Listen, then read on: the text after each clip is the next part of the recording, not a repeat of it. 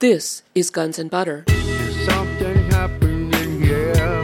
Yeah. What it is ain't exactly clear. There's a man with a gun over there. Loss of land is a big thing, and the wall has contributed to this apartheid wall, the separation wall, whatever you want to call it. It has nothing to do with security. You cannot do to the West Bank and Jerusalem what Israel has done to Gaza. You cannot close it off and also have Israelis living there. So long as there are Israelis there, there will be ways to get out, because Israelis have to have ways to get out. You can put up all the checkpoints and walls that you want. The big thing about the wall is that it is a wonderful way to steal Palestinian land. Why? In Palestine, the situation is different from here with farmers. Here, you have a homestead. You have a home, and the farmer's land surrounded. In Palestine, you have a village, and the farmers live in the village, and all the lands are outside the village. So all you have to do is build the wall between the village and its lands, and the Palestinians have lost their land. I'm Bonnie Faulkner. Today on Guns and Butter, Dorothy Noor. Today's show, the cost of occupation to Israelis and Palestinians. Dorothy Noor is a native of San Francisco and grew up in the Bay Area. She met her Israeli husband when he came to study at UC Berkeley in the early 1950s. They and their 3 children made Israel their home in 1958. For the past 9 years, she has been a full-time activist against Israel's occupation of Palestine. She is a member of New Profile, a pluralist feminist movement of men and women which seeks to transform Israel from a militaristic society to a civil one. New Profile supports refusal to serve in the military, opposes the Israeli occupation of the Palestinian territory, and supports selective divestment from companies that contribute to maintaining the occupation. Dorothy Noor is also a member of ICRR, the Israeli Committee for Residency Rights. ICRR is an ad hoc committee targeting a policy that Israel instituted in March of 2006, that of refusing entry to the occupied Palestinian territory to individuals who are citizens of other countries but are of Palestinian descent. On March 19, 2009, she spoke at Sonoma State University for Project Censored. Dorothy Noor. Hi, thanks for inviting me and thanks for coming.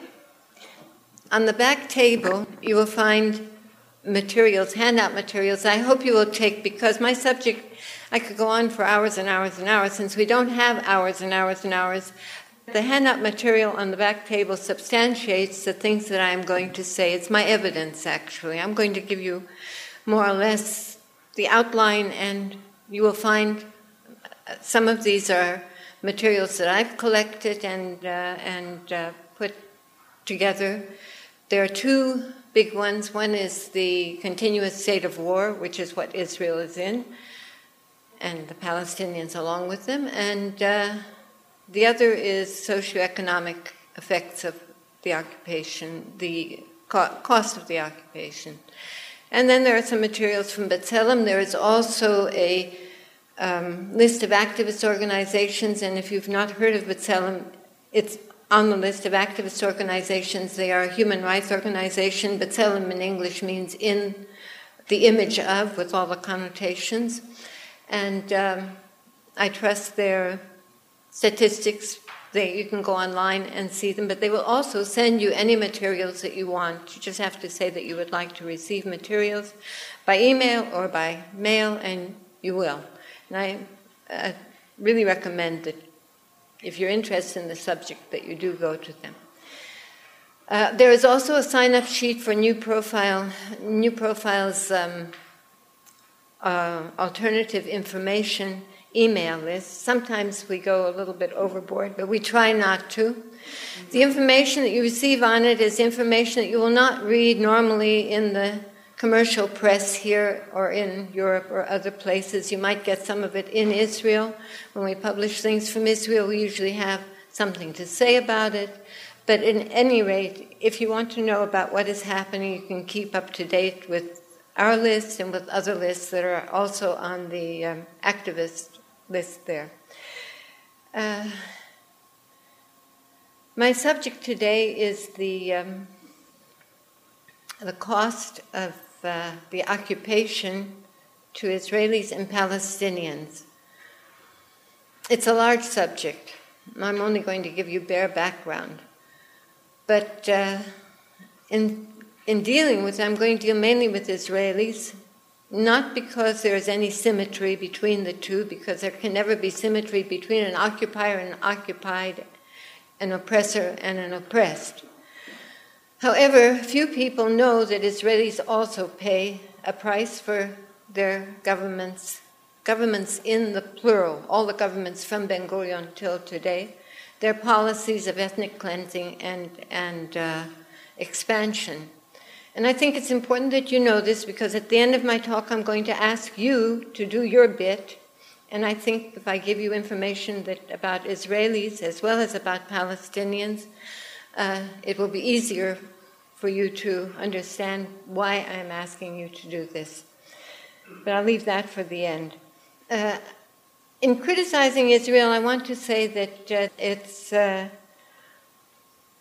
no more anti-Semitic to criticize Israel than it is anti-American to criticize America for the Vietnam War or for Iraq and Afghanistan now.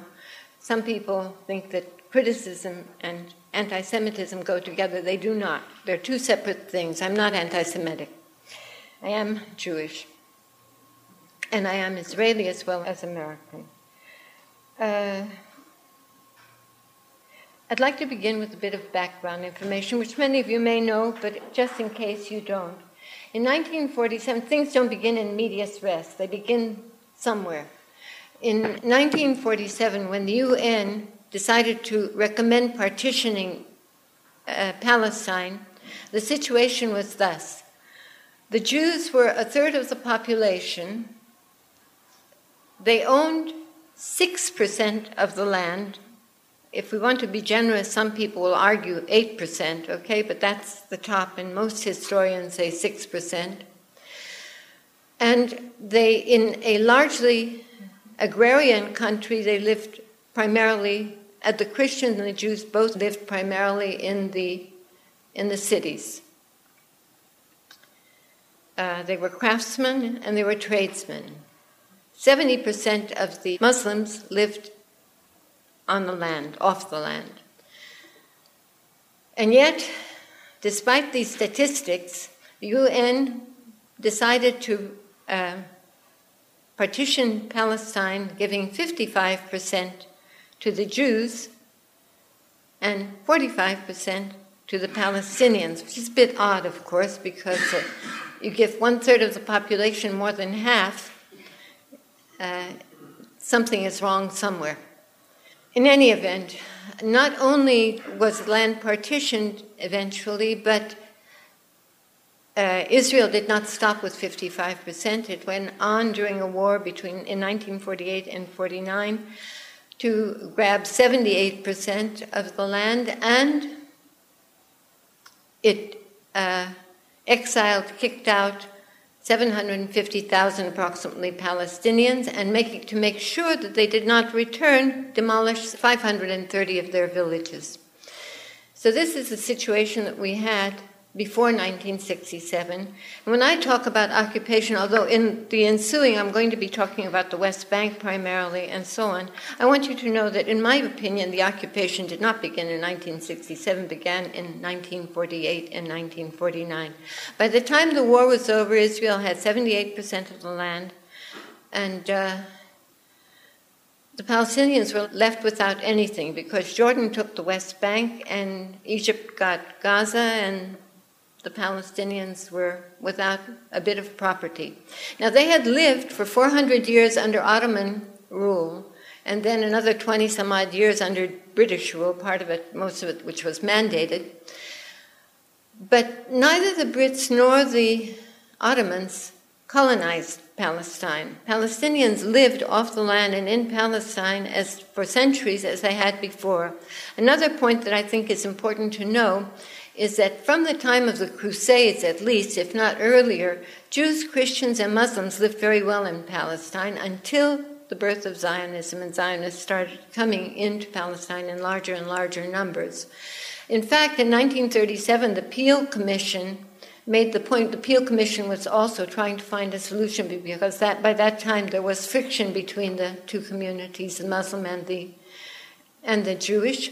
And it commented that this was purely a question of nationalism, because Jews lived well in all the other Arab countries.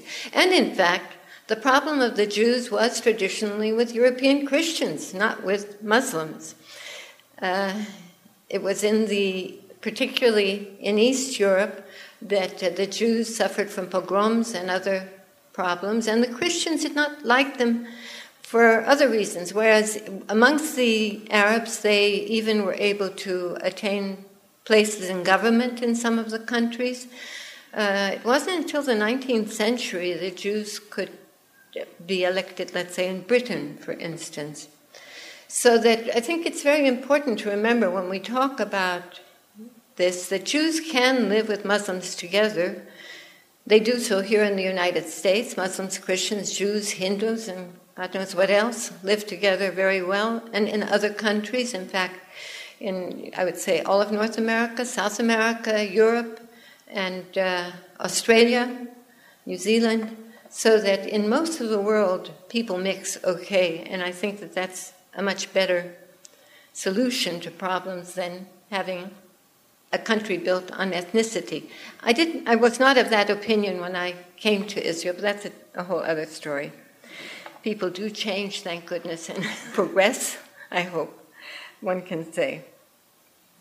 So this brings us now to 1967 and the occupation. Or before that, let me say that there were a number of Zionist schools of thought. The two that gained ascendancy and hegemony are the labor Zionists and the revisionist Zionism. And both felt that, both advocated expansion, they wanted a lot of land, and ethnic cleansing to one degree or another. So this was something that was not of a sudden. It was already thought out even in Europe, even. And I forgot to mention that there's a list of 5 books that I would like to recommend as well. 2 of them are on ethnic cleansing, and the difference between them, Benny Morris is a much thicker book, and Ilan Pappes is a much thinner book. Both are good historians, and with their minor differences besides that. But Benny Morris says, yes, this was a terrible thing. We did awful things, but that was important because otherwise we couldn't have had a Jewish state. And Ilan Pappes says, just injustice is injustice, and it was not right. And I agree with Pape, of course. So but I use Benny Morris as a source book, especially when I have right-wing friends who say, oh, this didn't happen. I thumb through Benny Morris very quickly, and I say, Benny Morris says. Whereas no one would accept, these same people would not listen to a word of what Ilan Pape says. Yes, Benny Morris, yes, they do. So all the books I recommend. The last one on the list is Neve Gordon's Israel's Occupation. And it is a new book. It came out in October, and I want to recommend it highly. It's a theory wrapped in history. You can accept the theory or not, but the historical overview is excellent. And it's written, his presentation does not get in the way of your understanding what he says. You're listening to Israeli activist Dorothy Noor. Today's show, The Cost of Occupation to Israelis and Palestinians. I'm Bonnie Faulkner. This is Guns and Butter. So now we come to 1967, where the Palestinians have been dispossessed, and suddenly Israel takes also the West Bank and Gaza away. And what has happened since, and had not happened before, is that expansionism and ethnic cleansing get underway once again. After the big, what Israel calls independence, the Palestinians call al-Nakba, the catastrophe, and the whole thing starts over again. Many of the people in the West Bank are refugees from where they were kicked out of in Israel. However, all of this, Israel has taken land and lots of land, but all of this has not brought Israel peace or Israeli security. When I talk about Israelis, I distinguish between government policy and Israelis because Israelis suffer from this, even though many agree with government policy, but a lot of people agreed with Bush too. I mean, so we can't all think the same way. The ways in which, the main way that we can actually put under one heading, the main way that the Israelis suffer, and that's devaluation of human life. And this, I think we can say, exists in at least 4 areas. One of these is a loss of life and limb. A second is in the socioeconomic arena. A third is in post-traumatic distress. And the fourth is in lack of security, a total lack of security to life, limb, and whatever. And I want to look at these quickly, one after the other. On the table there, Israel living in a continuous state of war, you have the statistics, but briefly, Israel has lost about 22,400, not quite up to date, soldiers, security personnel since 1948. It has lost about 1,000 civilians since the Second Intifada that began in September 28, 2000. It has many people who have been become invalids because of the various fighting. There have been 12, at least 12. I haven't included some of the things that were questionable, like Jenin in 2002, April 2002. But even without that, there have been 12 wars or battles, or what you would call maneuvers, or in less than 66 years, right? And therefore, one young woman, daughter of Avram Burg, who was a speaker of the Israeli Knesset, said to one day at dinner, she says, and you have this on the living in continuous state of war, she says to her father, she says, you don't understand. When you were a child, when you were young, when you were my age, you could expect a war every 10 years and there was hope. But I'm only 26 and I have seen 5 wars and the next one is always around the corner, which is true. Now, some people do not mind this. For instance, those who are idealists are willing to sacrifice life for land. And nothing is more expendable in Israel than life is. And you have, for instance, it begins even with Ben Gurion.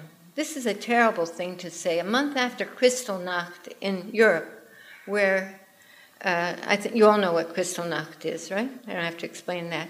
Ben Gurion was asked, apparently, what he would do if he were asked to save all the Jewish children. And he said, if I knew it was possible to save all Jewish children of Germany by their transfer to England, and only half of them by transferring them to Eretz Yisrael, I would choose the latter, because we are faced not only with the accounting of these Jewish children, but also with the historical accounting of the Jewish people. This is in his book, Righteous Victims.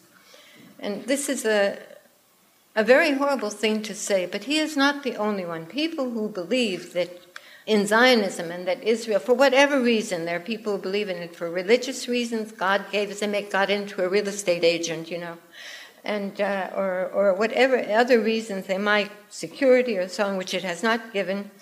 The Nobel Prize winner, and who was also an immigrant from the United States, in 2005 in economics, said, we are too sensitive to our losses and also to the losses of the other side. In the Yom Kippur War, 3,000 soldiers were killed.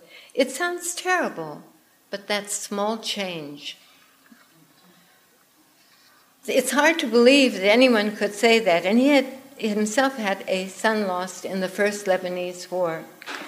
And people accept this. Susie Weiss, who lost one of her 6 children, a 20-year-old boy, a third of her 6 children, in October 1st, 2002 in a battle, cried out at his grave, "Now I feel truly an Israeli," which is an awful thing to say. I mean, imagine you could say that you feel American only when you are burying a child who had been killed in war. Not all of us feel this way, though. And in the back, we have New Profile has a poster.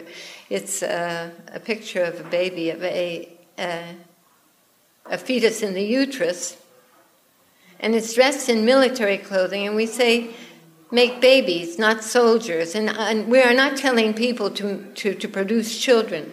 What we are trying to say is that the Israeli uterus is a mechanism for producing soldiers. Nowhere else in the world do Jewish boys and girls at the age of 18 are required to go to the army. Not all do. About over 50% don't go, but by law they are all required to. Nowhere else in the world have so many Jews been killed in violence since World War II. Nowhere else in the world are Jews kept in constant fear of anti-Semitism all over Europe, of what's going to happen tomorrow or the day after tomorrow or in a week, of Iran and its nuclear weapons, of the Hamas and its ideas and so on. You're kept that way. I think that, so the one reason that Israelis do accept this is because they are kept in that constant state of fear, and I think that you know what that is here in this country as well, although there it's probably a bit more.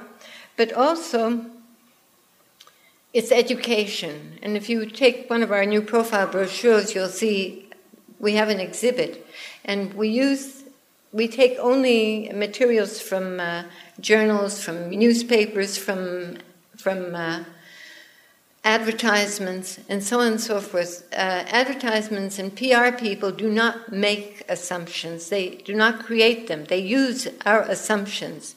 So you will see on the flyer there, that you can sell anything by appealing to the militaristic aspect. So that you have, for instance, a mother there who's saying, "Oh, my head, it hurts. I'm so frightened. My son is in a commando unit, and I'm so worried," and so on and so forth. And the doctor recommends such and such a medication. This speaks to people because everyone goes through it, or all the people who have kids who are in the military, and especially if they're in combat units, go through it. But one woman who lost a child, her only daughter, she has 2 sons, to a suicide bomber. Her daughter was 14 years old. Nurit Peled Elchanan, who is a member of and one of the founders, I believe, of the Parents Circle, which is Palestinian and Israeli bereaved parents who do not preach an ideology except no war. But she says at her speech at the EU Parliament in honor of International Women's Day in 2005, a speech that she dedicated to a Palestinian woman, Miriam Rabban, and her husband Kamal, who lost 5 children in one blow the first day of summer vacation in the strawberry patch when they were picking strawberries when an Israeli tank shell exploded, and they lost also several cousins of these children. A tank shell exploded in their midst. In her speech, she makes this point. We're all victims. She's talking about women because it is Women's Day, International Women's Day. We are all victims of mental, psychological, and cultural violence that turn us into one homogenic group of bereaved or potentially bereaved mothers. Western mothers who are taught to believe that their uterus is a national asset, just like they believe that the Muslim uterus is an international threat. They are educated not to cry out, "I gave him birth, I breastfed him, he is mine, and I will not let him be the one whose life is cheaper than oil, whose future is less worth than a piece of land."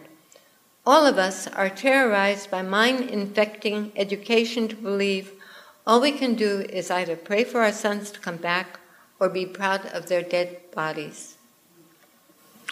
So The exact statistics on the number of killed are in the pages back there. But I think that it's very important that you understand that this is something that is ongoing. Did I mention Avram Borg's daughter and what she said? I did, okay. So there were 2 points in what she said. One, she said that she thought it was great that her father could expect a war only once every 10 years. And the second is, of course, that the point that she made is that there is no hope that the next war is right around the corner. All things being relative, her father enjoyed a better time. Once every 10 years is better than the last 2 wars have been once every 2 years. I wouldn't call, the last one was not a war, it was a campaign. It was a campaign of the 4th most powerful army in the world against a basically unarmed and innocent people. Sometimes people will say, well, yes, but they're doing such terrible things. They're shooting into Sderot, they're shooting missiles, yes. But Israel has totally closed off the Gaza Strip, and people cannot get out from there. This was murder, because it was a massacre, because there was no place for the people to escape, but I'm talking about Israelis and the price they pay. The price I pay is that I can't take these things when they happen, and it does work on me very hard. You're listening to Israeli activist Dorothy Noor. Today's show, The Cost of Occupation to Israelis and Palestinians. I'm Bonnie Faulkner. This is Guns and Butter. When we go to the socioeconomic issue, I know that right now the socioeconomic conditions are not good anywhere. But the point is, there are 2 points actually. Then in Israel, this has been happening for a number of years. It's not something that's new. It's only worse now, as it is everywhere. And besides that, it's not all part of the cost of the occupation. A lot of the changes came about when Israel, from being it wasn't a socialistic society, but it was a welfare state society, began adopting neoliberal economics and, of course, globalization. Globalization needs cheap labor, so lots of companies that had been in Israel went to just disappeared. The textile industry, for instance, was very big in Israel, and it just disappeared, and with it, a lot of jobs for people, and this was not now, this was some years back.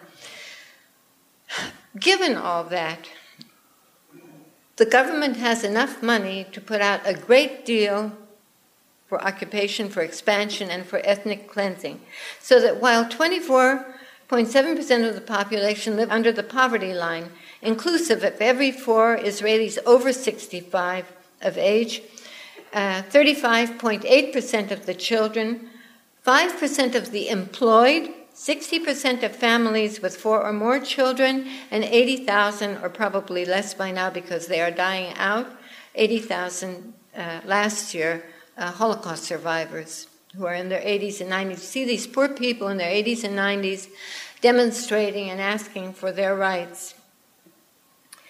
And so that while more people depend on soup kitchens to save off starvation, more people are homeless than ever before, and while at the same time social benefits have been drastically cut, in fact there are very few, practically nothing, there's no money for health or education, much less for bomb and missile shelters in areas where people suffer from missiles. The Israeli government spends enormous funds on expansion for the purpose of creating the greater Israel, which in a sense exists right now. The apartheid wall is being built at $4 million a mile, with 400 miles planned, twice the length that had it been built on the Green Line. You all know what the Green Line is. That is the Armistice Line in 1949. Last year, 6,000 more units were planned and constructed in highly subsidized settlements on the West Bank, with more planned for this year. And there's ample money for roads on the West Bank for Israelis only. In fact, the news a couple of weeks before we left said there was even $3 million to build a road that no one uses. It's just empty. No one uses it. Well, roads are also a means of separating Palestinians from their land, so that this is a road that no one uses, whether a settlement, which is really, we should call colonies, we should call settlers colonizers and settlements colonies, because that's the purpose of it.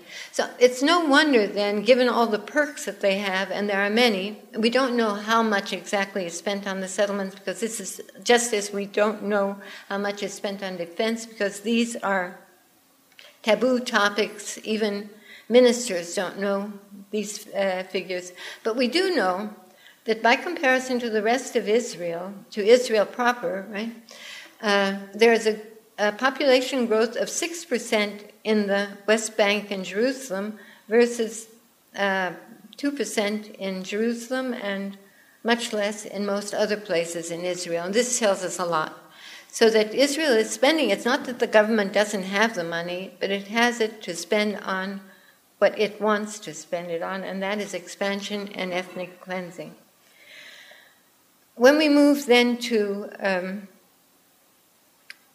the third aspect, which is post-traumatic stress disorder, I don't have statistics on this, but I have one statistic, at least. It's hard. I mean, the government does not like to tell us how many people are suffering from this.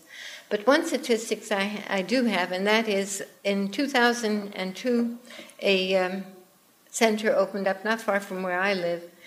And at the beginning, they could deal with 25 or 30 people. They were open about a week or two when they discovered that most of their problems there with alcohol and drug abuse was from kids who were under post-traumatic stress disorder from their experience, what they had done in the West Bank and Gaza and other places. And some of these things are detailed in the pages on the continuous state of war, and you should read them because they will tell you a lot about what the kids are subject to. In fact, yesterday in the evening there was comments by some soldiers who had served in Gaza who told about the same thing, and if anyone is interested, Haaretz English edition is going to carry this on Friday, is going to carry the testimonies of these kids who are doing terrible things. Of course, it's been denied by others, but you can get online to www.haaretz, one word, HAARTEZ.com, and if you're interested in knowing what they're saying. This is not the first time. There are testimonies. There's another organization on the pages back there that's called Breaking the Silence, of Shovrim Shtika in Hebrew. And this was organized by a young man who came from an ultra-religious family and did not have to go to the army and decided he wanted to defend his country. And he was most of the time in Hebron. And after a year or two, when they were beating up a 4-year-old child, he said, "What am I doing and why am I doing it?" And he now takes groups out to Hebron to show people what the Jewish community is like there. It is one of the worst. I mean, not all settlers are bad people. A lot of settlers have gone out for economic conditions. But the ultra-idealistic religious ones are not nice people. That's putting it mildly. They would tear my eyes out as soon as not. He also began this organization, which has no political agenda, because he wants to encourage as many kids to come out and tell their stories, partially as therapy and partially so that others will know what they're doing. So you can go into that file. A movie has been made, a documentary that tries to be artistic as well, recently called Z32, and if you have a chance, I recommend that you see it. Also, if you haven't seen Waltz with Bashir, it is another movie that you should see. Although there's been criticism of that because it says that it makes the Israeli, it tends to make him a good guy and doesn't tell you very much of anything about the Palestinians. But it's about what happened in Lebanon in the first Lebanese war, and primarily it focuses on Sabra and Shatila, two camps of Palestinian refugees and the Lebanese Christian Falanga went in and slaughtered for 3 days. The point is that they could not have gone in and slaughtered without Israeli permission, without Ariel Sharon was at the time Minister of Defense, and they could not have gone in without his explicit agreement. So that Israel really is, they may have done the work, but Israel is behind, Ariel Sharon was behind it. And I remember even during that time that a soldier couldn't take it. He was standing and looking over and saw what was happening. And people were just being slaughtered. Their heads were being cut off and they were being shot. And it was a horrible thing. But, okay. So most Israeli kids, like American kids, are brought up to be decent human beings. And the trouble is that when you fight not another army, but you fight a civilian population, you're bound to, unless someone says stop, unless you're given specific directions not to do certain things, you're bound to go and get off the beaten track and very likely to do horrible things, which is what happens. The stories are awful. I know too many from my personal experience. I can't go through them now, but it does impact on the kids. So one young woman who had returned from India, a 24-year-old woman, in response to an article on drug trafficking by Israelis who had gone backpacking. Backpacking in Asia and South America is traditional for kids after they get out of the army. And she says, drug trafficking is not the issue. Drugs are not the issue. The issue is the Israeli society, the society at war. They have to understand that drugs are a substitute for something that young people don't get in this country. They call someone who takes drugs sarut, scratched. They think it's his illness, but they're wrong. His illness is something else. A month or two ago, this young man was in the territories, and he saw a man or child whom he killed. A month ago, this young man entered the home of an Arab family at night, beat a child, a mother, and took the father into detention. That's what scratched him. That's his emotional disturbance, not the drugs. He takes the drugs in order to try to forget the pictures that are with him all the time since then. I'm not saying this is true of everyone, but everyone has a strong need for escape, for liberation. And Yuda Shaul, the young man I was talking about earlier, who came from an ultra-religious family, said, it's a situation that screws up everyone. People start out at different points and then end up at different points. But everyone goes through this process. No one returns from the territories without it leaving a deep imprint, messing up his head. And a doctor, I don't know if I brought that or not, the center that I told you about, when it opened up and it could service 25 or 30 people, and after it discovered that most of the kids there were there because of post-traumatic stress, publicized itself. And the first week after it publicized itself, it had 900 requests for help. And one of the young men committed suicide before being able to get to the army. By the way, suicide is one of the largest killers in the military, in the Israeli army. It was the largest in 2003 and in 2005. I don't have statistics for other years, but it is a major killer. We don't know about suicide. A lot more work has to be done before I can say, well, this is a result of post-traumatic stress or anything like that, because perhaps people were suicidal even before they came into the army, and the army just simply helped. I don't know. Nevertheless, it is a statistic that we should keep in mind. When we come to the fourth area, security, there is none.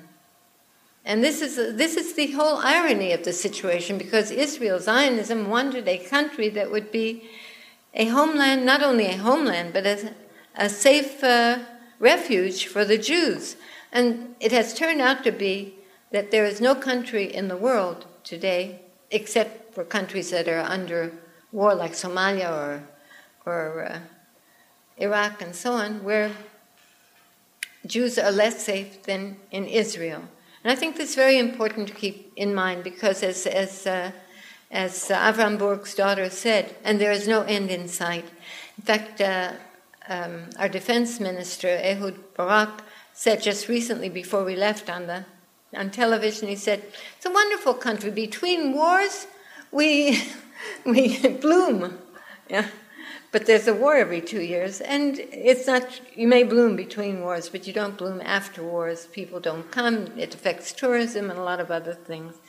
And it is affecting where people want to live. A lot of Jews are leaving Israel. Immigration has dried up, and emigration is going strong. In fact, the CIA had a report out the other day saying essentially what a number of Israeli politicians have been saying for 15 years, ever since Oslo, is that the demographics are going against Israel, and that by 2020, the Palestinians will be a lot more in population than the Jews. And feels that a lot of the Jews will come back to America and England and so on, where they immigrated from. You're listening to Israeli activist Dorothy Noor. Today's show, The Cost of Occupation to Israelis and Palestinians. I'm Bonnie Faulkner. This is Guns and Butter. When we come to the Palestinian side of the story, it's pretty ugly. I hardly know where to begin because, of course, in the loss of life, since September 29, 2000, until January 31st, 2008, there have been 5,945 Palestinians killed, or if we average this out, 748 annually. 1,417 were killed in this last Gaza escapade, right? It's very easy to kill people there because they have no place to run. And people were told to get out of their homes, and they got out of their homes and to congregate into one house. Houses were bombed and so on. Also, of the homes demolished, we have demolished 24,138 houses. Now, Palestinians are large families. So if you multiply this by 8 or 9 or 10, which is the size of most Palestinian families that live on the land at least, less so in the cities, then you get an idea of how many Palestinians have been deprived of their homes. And the loss of home is not just the loss of a structure. I mean, if you think of your own home, it's where your identity is. It's where your family albums are. It's where your studies are, if you've been studying. It's where your books are. It's where your memories of your children when they were small are. It's something that's, I can hardly fathom what it's like to lose a home, to lose my home. Again, loss of land is a big thing, and the wall has contributed to this. You all are familiar with the apartheid wall, the separation wall, whatever you want to call it. It has nothing to do with security. You cannot do to the West Bank and Jerusalem what Israel has done to Gaza. You cannot close it off and also have Israelis living there. So long as there are Israelis there will be ways to get out, because Israelis have to have ways to get out. You can put up all the checkpoints and walls that you want. I know so many stories, and I myself am a great believer in civil disobedience when necessary, so that personally I know that it is very easy to get Palestinians out if you want to, and you know that they are decent people, and they are. I just recently took a woman to see her sister. She'd not seen her for 12 years because her sister lives in Gaza and she lives in the West Bank. And fortunately or unfortunately, I mean, this is rather ridiculous, her sister's husband had cancer and was therefore undergoing treatment in an Israeli hospital. So finally the two sisters were able to see one another after 12 years of not having seen one another. The same woman, whole family, lives in Rafah, in Rafiah, in Hebrew, and Rafah in Arabic, in Gaza. And I tried to reach her a number of times to ask how her family was, which I did manage to hear that they had all been told to go into one building. I don't know whether they survived or not. I just didn't manage to reach her before I left.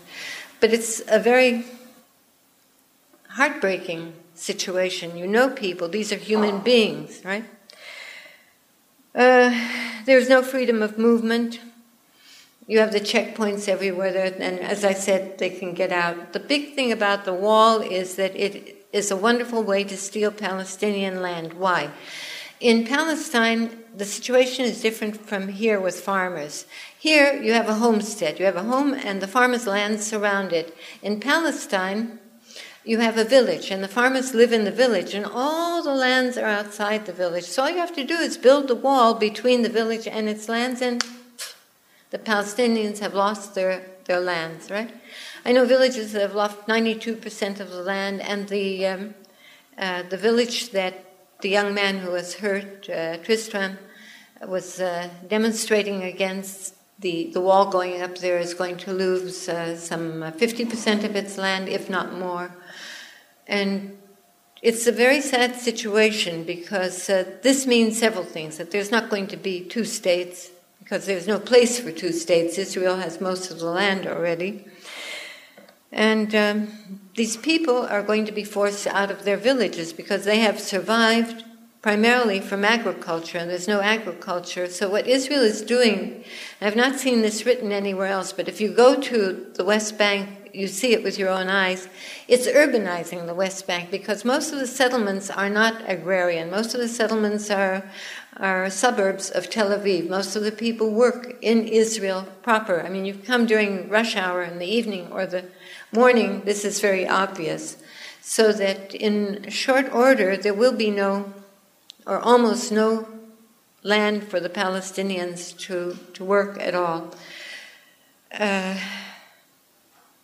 Another problem, of course, is prison. We have approximately 11,000 Palestinians in prison now.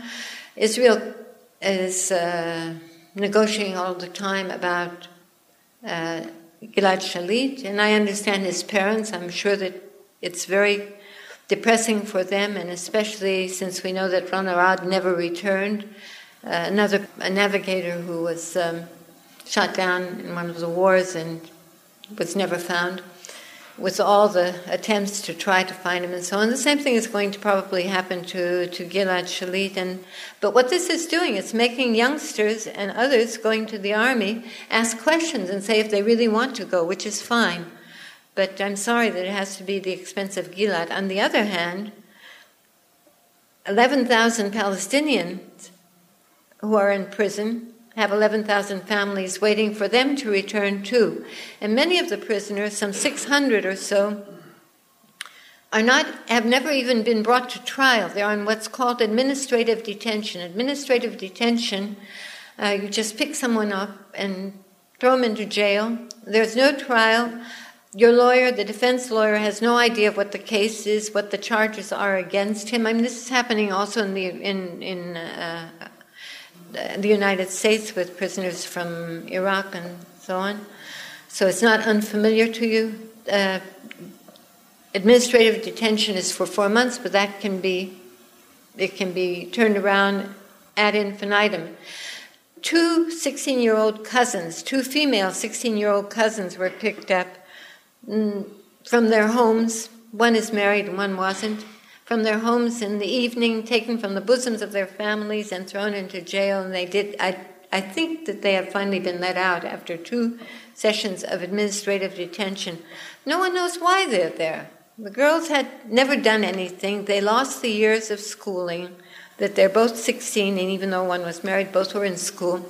You have no idea. Palestinians place a great deal of emphasis on education. There is a university in every city, and all Palestinian children are expected to go to high school, and many of them go on to university. This is something that's not known widely.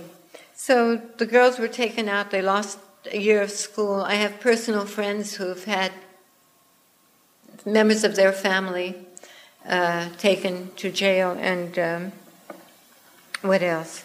Palestinians get 10% of the water that Israelis do, even though the water is from Palestinian wells. And there's no freedom. You never know when the army is going to come into your village. I talked about demolitions. There are whole villages that have demolition orders for all the houses. And it couldn't be. I mean, there's just no justice here.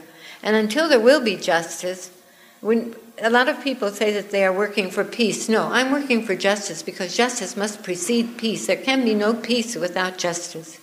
So I'm working for justice and not for peace, and I believe that we will all be happier if we have it.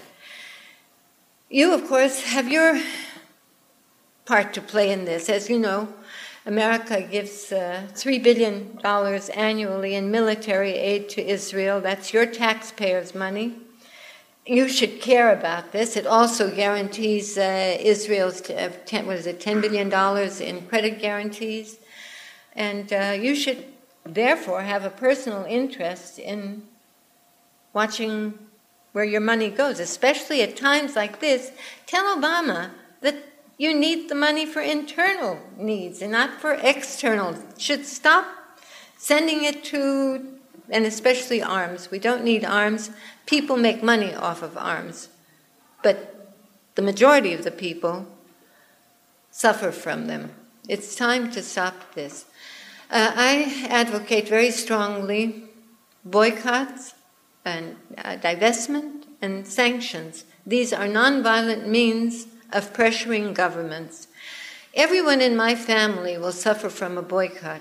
But if I have to measure, everyone in my family who is in Israel, that is, will suffer from a boycott. But if I have to measure that against the loss of life, I know what comes first. We need to change. We need to bring about change. We can't wait another 20 years for Israel, for all the Jews to leave. By that time, so many more people will have been killed. So please, everyone can boycott. Just watch what you're buying. If you see that it comes from Israel, don't buy. I know that we have some very good products, but I can't not buy because there's nothing else for me to buy in Israel. But you can.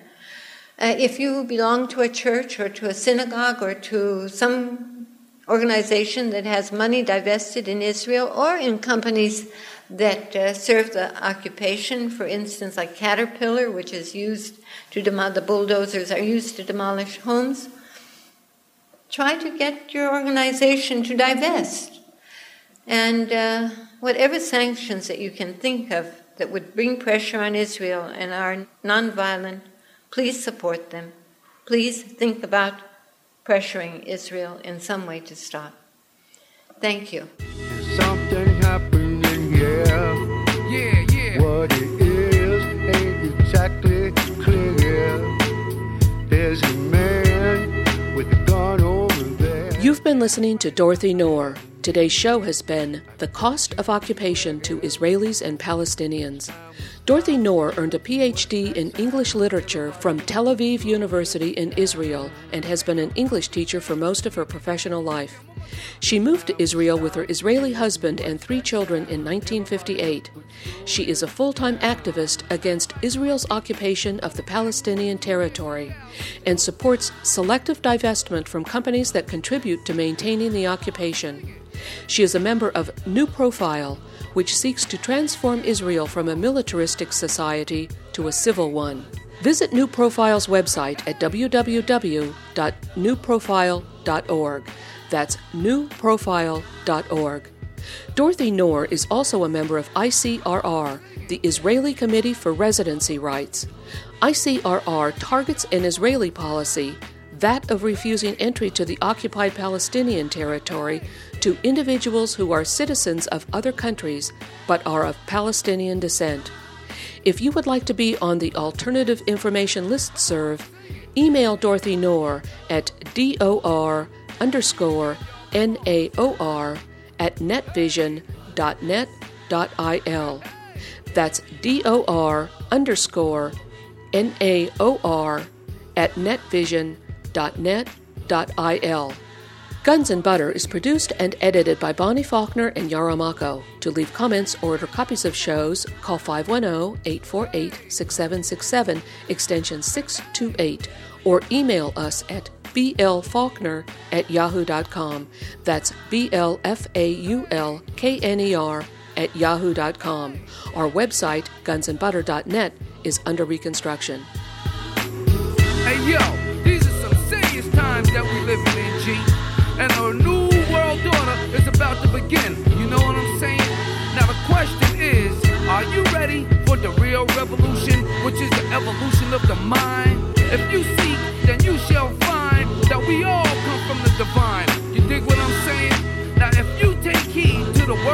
wisdom that are written on the walls of life, then universally we will stand, and divided we will fall, because love conquers all. You understand what I'm saying? This is a call to all you sleeping souls. Wake up and take control of your own cipher, and be on the lookout for the spirit sniper trying to steal your light. You know what I'm saying? Look within inside yourself for peace. Give thanks, live life, and release. You dig me?